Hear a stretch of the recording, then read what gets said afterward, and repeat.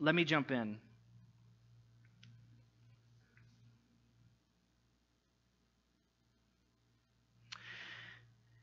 I think Jesus delights in giving us plans, and I think he delights in interrupting our plans. And I think he does that because the source and aim of all missionary life is to fellowship with him. In the plans and in the interruptions, in the methods and in the incidents. Is this the house church Paul and Silas were imagining? They were probably looking to, I'm going to do something this morning for quite a bit of time called network mapping, relationship network mapping. Just bear with me. Yeah, yes, somebody's excited about network mapping. We've got Paul here. This is what Paul and Silas and their team would be expecting to do. This is what they would be expecting to do. We're going to land in Macedonia, and we're going to do two things. We're going to proclaim and demonstrate the gospel in and around synagogues to men. Synagogues. I'll keep saying what I'm writing under the illusion that you can actually read it, but I know you can't, so I'll just keep saying it out loud. Synagogues. And then the other thing that they would engage in doing is not just doing ministry to people in and around synagogues, primarily men, and also God-fearing Gentiles who are men, but they would also be going to the public square. They'd want to go to the public square. These are the two places that they would continually, strategically do ministry in their entire first missionary journey. And no doubt we're expecting to do ministry in these places, in this way, in their missionary journey right here in Macedonia. In the synagogue and in the square. They were probably looking to do ministry to God-fearing men in and around that space. And end up at the end of the day, they were probably imagining they'd get a group of mostly converted Jews and then a couple of outlier God-fearing Gentiles to gather around in someone's house. They'd just find somebody with the biggest house, and they'd gather people around for a couple of weeks for table fellowship and teach some sacraments. And then they'd find maybe one or two people in the room who were the most qualified, most seasoned, had the most character qualities. God was really emerging them as a leader. They'd install those people as elders and move on. Go to the next place. This is what they would have been imagining based on previous experience. Instead, they wind up with a rich woman in the fashion industry and her whole household, a poor slave girl who's been delivered by a demon, probably in her early teens, and a Roman jailer, a member of the oppressor class, and his whole household, all gathered around table fellowship in Lydia's mansion. This is a weird microchurch. This is not what they were imagining. This is not the group of people they imagined they would end up around a table. There's probably a whole lot of reasons why they didn't want this group of people gathered around a table. They didn't think it would work or be helpful or strategic. And yet here they are with a really weird microchurch made up of a bunch of different people who otherwise should not be relating to one another. And not one of them being someone they were planning to reach. How did this happen? How did this happen? How did this house church happen? This was not the plan. This was never the plan. This wasn't even close to the plan. There's not a single person in here that embodies the plan. Not a single one. This entire microchurch happens through a series of holy interruptions. Every single one of them. Last week, 2 weeks ago actually, Paul, this is what Keisha talked about, Paul and his team, we'll say, quiet life. They went to pray. Paul and his team went to find a river on the Sabbath to pray. After quite a bit of time of no ministry effectiveness. They just went to connect with, were we even supposed to come here? We don't see any fruit. We don't see any reason why we were actually supposed to come here. And in the space of solitude and quiet life, suddenly the Spirit of the Lord happens. And they run into Lydia. And they find openness in Lydia to the proclamation of the gospel, to the simple gospel. And then, this other space that Paul has in his life, would be his commute. The in-between spaces, going from place to place. And he would certainly run into enough relationships and have people following around him. And this place, this commute, these in-between spaces is where openness to the gospel is exposed by this slave girl. And by the way, where did they actually run into and encounter this girl for the first time? In the quiet place. They were trying to go pray. And that's when they first run into her. And then they keep interacting with her in what I'm calling the commute, from lack of better words. Following them around, proclaiming servants of the Most High God. Paul eventually getting annoyed by how that's making it complex, his sermon, his messages, his proclamation, undercutting the authority of his message. And then they, out of brokenness, I think, out of annoyance, they say, in the name of Jesus Christ, come out of her, which I actually think is interesting. It almost sounds they're annoyed, right? Typically you would say, in the name of Jesus, very pastorally, but it comes off like, in the name of Jesus Christ. I don't actually see that anywhere like that, going that far. It sounds to me like in our current day, in the year of our Lord 2019, this is like the frustration, the annoyance. Get out of her. This is unbelievable. Is this happening right now? Get out of her. And suddenly there's deliverance in this space. But they find out pretty soon that to set someone free never comes without cost. And somebody's profit venture has been messed with. Somebody's income stream has been messed with. And then Paul and his team has this other space of relationship in their life called consequences. And in the consequences space, they encounter a whole lot of people that they would not otherwise encounter. A whole lot of officials, a whole lot of boards, a whole lot of committees, a whole lot of leaders, and a whole lot of jailers and guards in that time. And it is in, again, this space where the movement of the Spirit of the Lord happens in the life of that jailer. In the throes of chaos and threat in his life, all these jail doors are open, and being basically fearing for his life, that he's going to be the one held responsible for the loss of all these prisoners.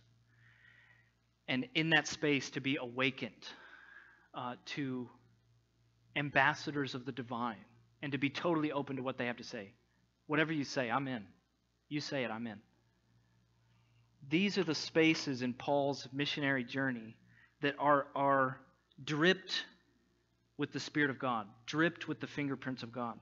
And we don't actually see anything happening within their plans, within what they would expect, within their methods. It's all outside of it. See, Jesus does not operate anywhere within their expectations. He works unexpectedly within their plan, because remember, they wouldn't have actually gotten in contact with any of these people if they didn't go to Macedonia in the first place. So they have a plan, like we need to go to Macedonia. But he works in a way totally contrary to their expectations within their plan. And two, once they get there, the Spirit of the Lord acts entirely outside of their expectations. Their expectations and plans could have caused them to be resistant, hesitant, unaware, blind to, reject, or box in the work of Jesus. But they respond to their credit. They respond faithfully. And in the end, you see the cultivation of a Philippian house church made up of rich and poor, men and women, Jew and Gentile, oppressed and oppressors, fellowshipping under the same roof, breaking bread at the same table. But the Philippian church doesn't exist if Paul and Silas don't respond with faithful openness within those interrupted spaces. If they don't respond with faithfulness and openness to what God is doing in those places that they don't actually expect him to work. Do we respond like this to holy interruptions? Do I respond like this to holy interruptions? Do I see when God is moving outside of my plans and my methods? Do you see when God is working outside of what you expected? Let me take the risk of vulnerability here, and I'll show you my network of relationships here. And I'll show you some ways in which, I don't know, a couple ways in which that's been going well, and then a whole bunch of ways in which I've kind of failed and not been great. So you're going to learn from Lucas, the very worst missionary this morning. So let's say Lucas right here in the middle. I'm going to give you just a few. And part of the reason I'm doing this, I hope you realize I'm kind of being subtle here. I hope you do this kind of thing. I'm wanting to give you a little bit of a tool or a framework in your own missionary life. So I have my neighborhood. I have Belmont Heights. I also have the hub. I'm at the hub a lot. There's a lot of Christians in the hub. So sometimes I don't count it as part of my missionary life because there's a lot of Christians up in there. But sometimes, guys, the staff are like on the edge. You don't know. They're like, they're just, you know what I'm saying? I am too. I got my days where somebody needs to come and do ministry to me, in my office. I'm like right on the edge. I'm done with this thing.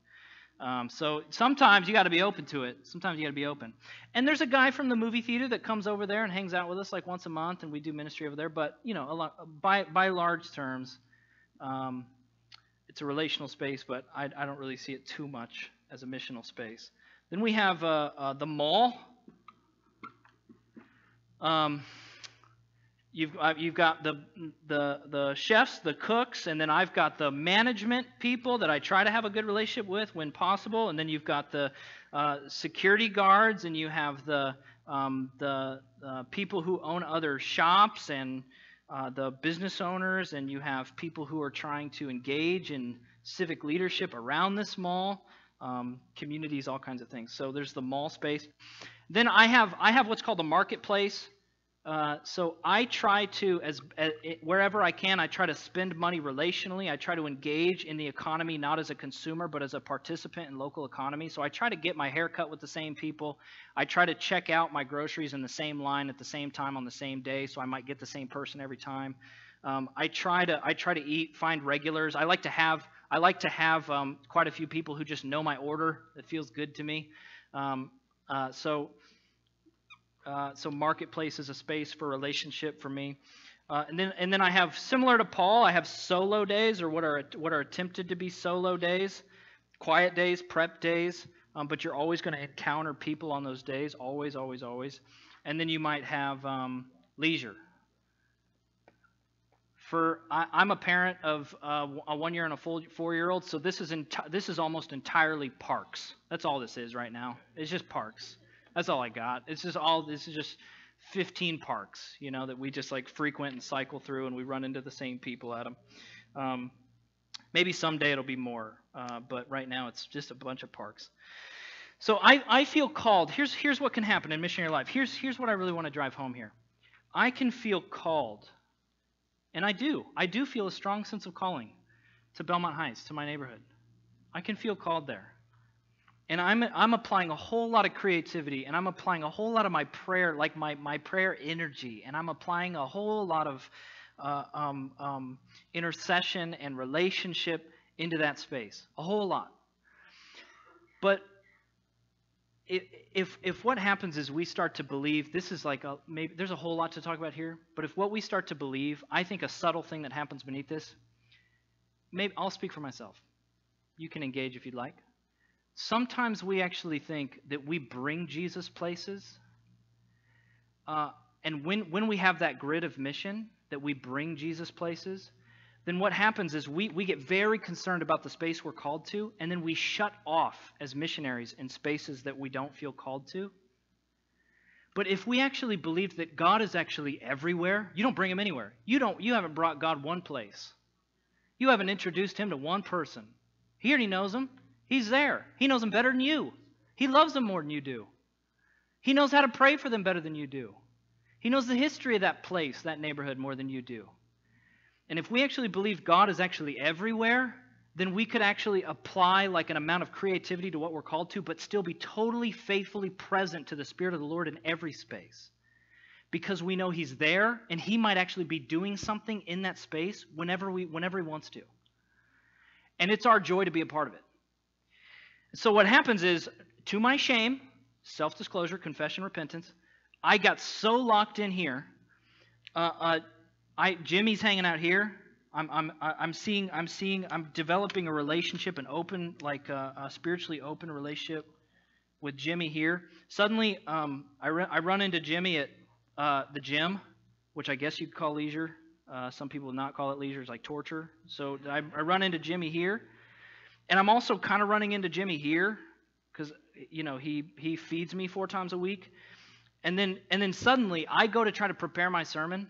This happened in Illinois too. I had this Panera a block away from my house when I was in Illinois, and I would always prepare my sermons at Panera early in the morning, 5 in the morning. And every time I'd go to prepare my sermons, there was an employee at that Panera who was a single mom, and she'd bring her kids with her at 5 in the morning to start baking bread. And it was like a 2-year-old and a 5-year-old. And they would have like an iPad, again, sitting by themselves in the Panera watching cartoons from like 5 in the morning until 9 in the morning when she would like be able to take 15 minutes and take them to where they need to go. I'd be prepping my sermon in my solo quiet place, and those kids would come to my table every single time. Every time. Do you want to watch this show with us? We found a new one. It's so great. What do you think of this one, Lucas? What are you doing? What are you doing? I'm writing a sermon. What's a sermon? It's like what people do in church. You go to church? What's church? Tell us more about church. And these kids are, and I didn't want to like be a jerk, so I would just like have fun with them or whatever. Whatever. We'd just talk until 9 in the morning. And when I left Illinois, that mom wept. When I went into that Panera and I told the Panera that I'm moving to Florida, she wept. And I never considered, for so long, I never considered that space like real ministry. I'm just sitting here trying to write a sermon, and I can't write good sermons because these kids keep bothering me. Suddenly, I'm trying to write my sermon, have my solo. I'm trying to fellowship with Christ, trying to hear from the Lord in this passage at the laundromat, and here comes Jimmy, walking right up into my sermon time. This is why I don't deliver good sermons. I'm just trying to be Christian, I'm just trying to be Christian. Just trying to do the best I can out here. Run into him in the mall, in the gym. Took me a while to be intentional about my relationship. Every time I try to go into like solo sermon prep space, it's almost like poetic or beautiful from God that He would just interrupt those spaces all the time. How might we miss divine interruptions, intentional interruptions from the Spirit of God? Jesus might want to operate within your plan, but in totally unexpected ways. You have a plan, and your plans are good. None of this happens if you don't go to Macedonia, if you don't hear from the Lord and start walking, start taking steps. They don't go away from your plans, but He's gonna operate in ways that are unexpected to your plans. You might feel called to the floor of your dorm or your apartment, but Jesus is doing things in the whole building, not just your floor. And He might invite you to work with people on the floor above you, the floor below you, and the building next door. You might plan for ministry to your coworkers, but what about your clients? He might call you to do ministry with your clients, but what about your supervisors? He might call you to do ministry with your supervisors, but what about the other staff in the building? Janitors, custodial staff, security guards. Jesus might carry you into ministry completely outside of your plans. You might feel called to neighborhood ministry, but a movement of the Spirit starts breaking out on the bus that takes you to work every day. I was just imagining that this morning, like having the bus that's made up of the same people going the same commute every day, and all of a sudden people just get to know each other, and wouldn't it be awesome if there was just a microchurch in a bus route, on a bus? You might expect to do ministry in your soccer league, but a movement of the Spirit breaks out at the laundromat where you wash your socks afterward. You might plan to do ministry among business leaders, but a movement of the Spirit starts to break out among the poor living in the park where you eat your lunch from 12 to 12:30. You might plan on doing ministry among the poor, but your phone is ringing off the hook with business leaders wanting to learn more about what you're doing, curious about why you do it, wanting to get engaged. You might expect ministry to be an escape from your greatest pain and wounds, but a movement of the Spirit breaks out among those who share in that pain and wounds, not apart from it. You might feel called to single moms and end up ministering more deeply to their children, or you might start a mentoring program only to find more openness among parents. I'm not sure how Jesus is going to break your expectations in microchurch leadership and mission, how he's going to do it, how he's going to work within your plans in some ways and work outside of your plans in ways you don't expect. But what I do know for sure is that ministry will never be perfectly what you expect. Never. It will never go as you expect it to go. I have not heard one missionary, one microchurch leader say, this went exactly as I pictured it in the calling lab. I wrote a 5-year plan in the Start Something cohort, and I'm in year 3, and it's exactly as I designed. Not one. Not one. Planning is for the wise, but plans are for fools. You better plan, but you lock your hand around those plans, and you're just going to miss what the Spirit of the Lord is doing all around you.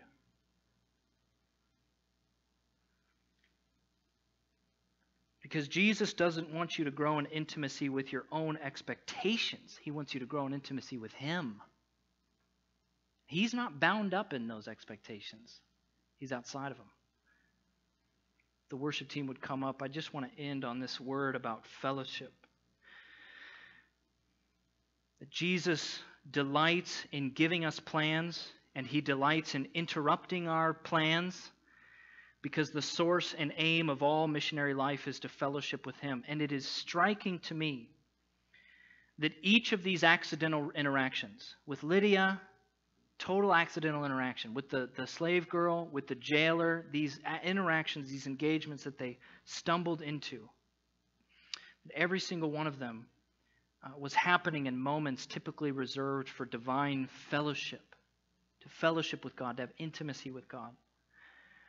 They go on a Sabbath to pray by the river, and they stumble into Lydia. They meet the slave girl when trying to separate for themselves to pray, and then they interact with her in the solitude and fellowship of those in-between spaces. They stumble into the jailer in the middle of a prayer and worship experience, in the middle of their cell, locked in their stocks, sharing in the intimacy of Christ's suffering.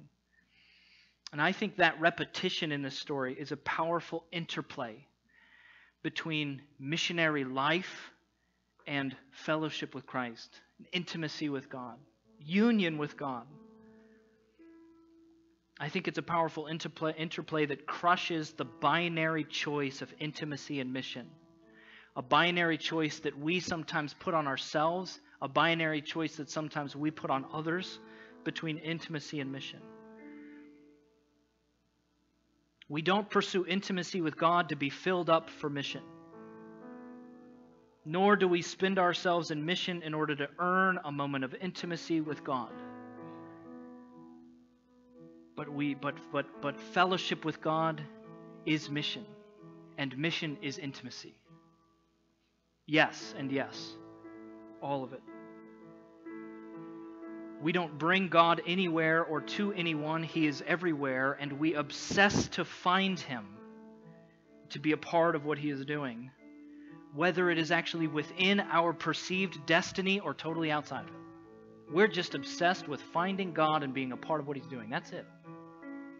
Whether it fits neatly within our plans and our dreams and our expectations, or whether it's totally outside of what we thought. When I realized God might be doing something in my friendship with Jimmy, I finally started being intentional about my friendship with Jimmy, instead of just being accidental. And even though I have a washer and dryer at my house, I started occasionally just getting a load of laundry on Thursday mornings at 10 o'clock to go to that laundromat on the corner of 15th and Fowler, because I knew he'd be there. And I started molding my gym schedule around pieces of his gym schedule, because I knew he'd be there. And I started eating, very sacrificially eating more often, the delicious food that he creates as a servant of the Lord.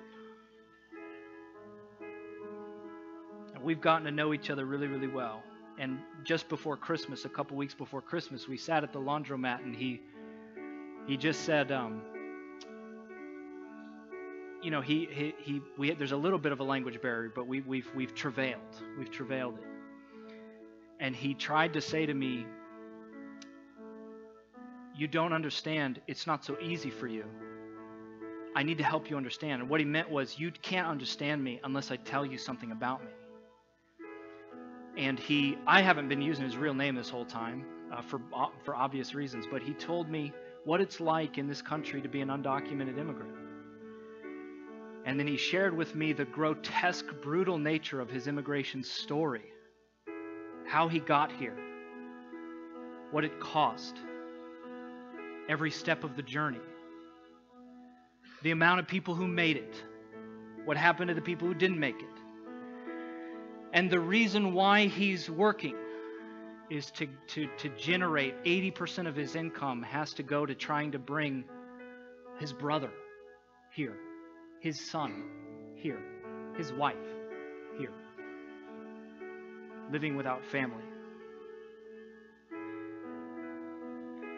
And there's just the amount of trust that it takes to actually share that with someone. It's unbelievable, especially in these times. And to receive that story, I was just kind of like, man, I tried to say, you've told me, and I still don't understand. You know, I can't understand. I can't understand. But I'm with you, and I love you, and I'm praying for you. And I don't know how else to support you, but I want to. As a person, as a human being. And he told me, he asked me, because he knew I was like a man of faith, you know, as someone who's, I've tried to explain to him what the underground is, and it's really difficult to do, but he just sees me as like a person of faith, somehow just like some representative of the divine and some connection for him. And he decided to tell me the names of every single one of his relatives back in Honduras so that I could pray for them by name.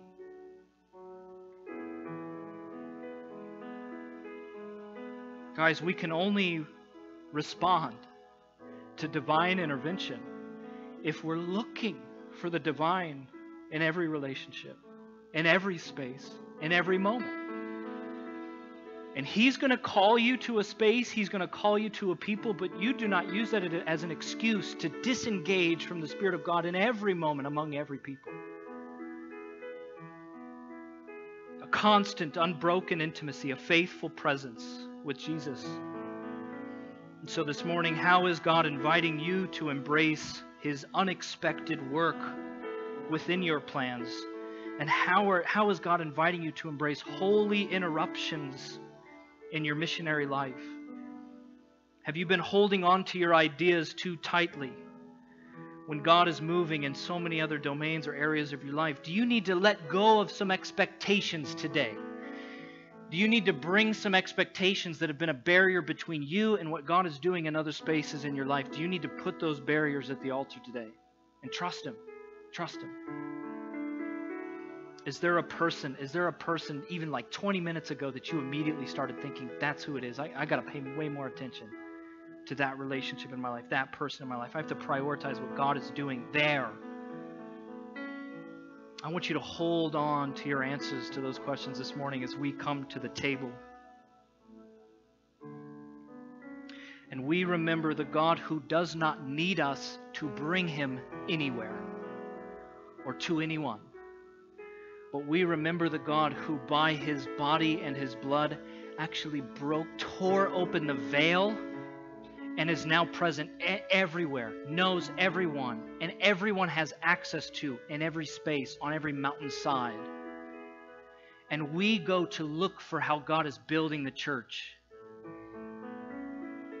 We don't even go plant churches. Jesus does.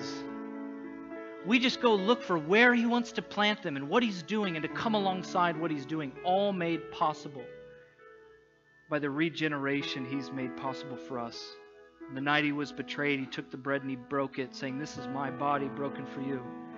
And when you eat it in remembrance of me." And in the same way, he took the cup, poured it out, saying, "This cup is a new covenant in my blood, shed for the forgiveness of sins. When you drink it in remembrance of me." And so this morning, as you come to the table, I want you to just open up your hands that maybe have been closed around methods or ideas or plans or expectations. And be grateful to receive those plans and those methods from God, but to not make them a hindrance to his Spirit in the world. And so we come this morning and we remember the death and the resurrection of Jesus. And prayer ministry is also going to be available on the two sides. if you're just feeling like you want intercession in your life, if you want somebody to come alongside and pray with you for any of those domains in your life, that you hunger for God to come and intersect, that you hunger for people to just be awakened and just be wide open like the jailer, wide open like Lydia. What do you have to say? I just want to hear it. Good news. And if you want to come and intercede, there's people this morning that want to pray with you, be in solidarity with you in prayer. So this morning, underground, the elements given for you.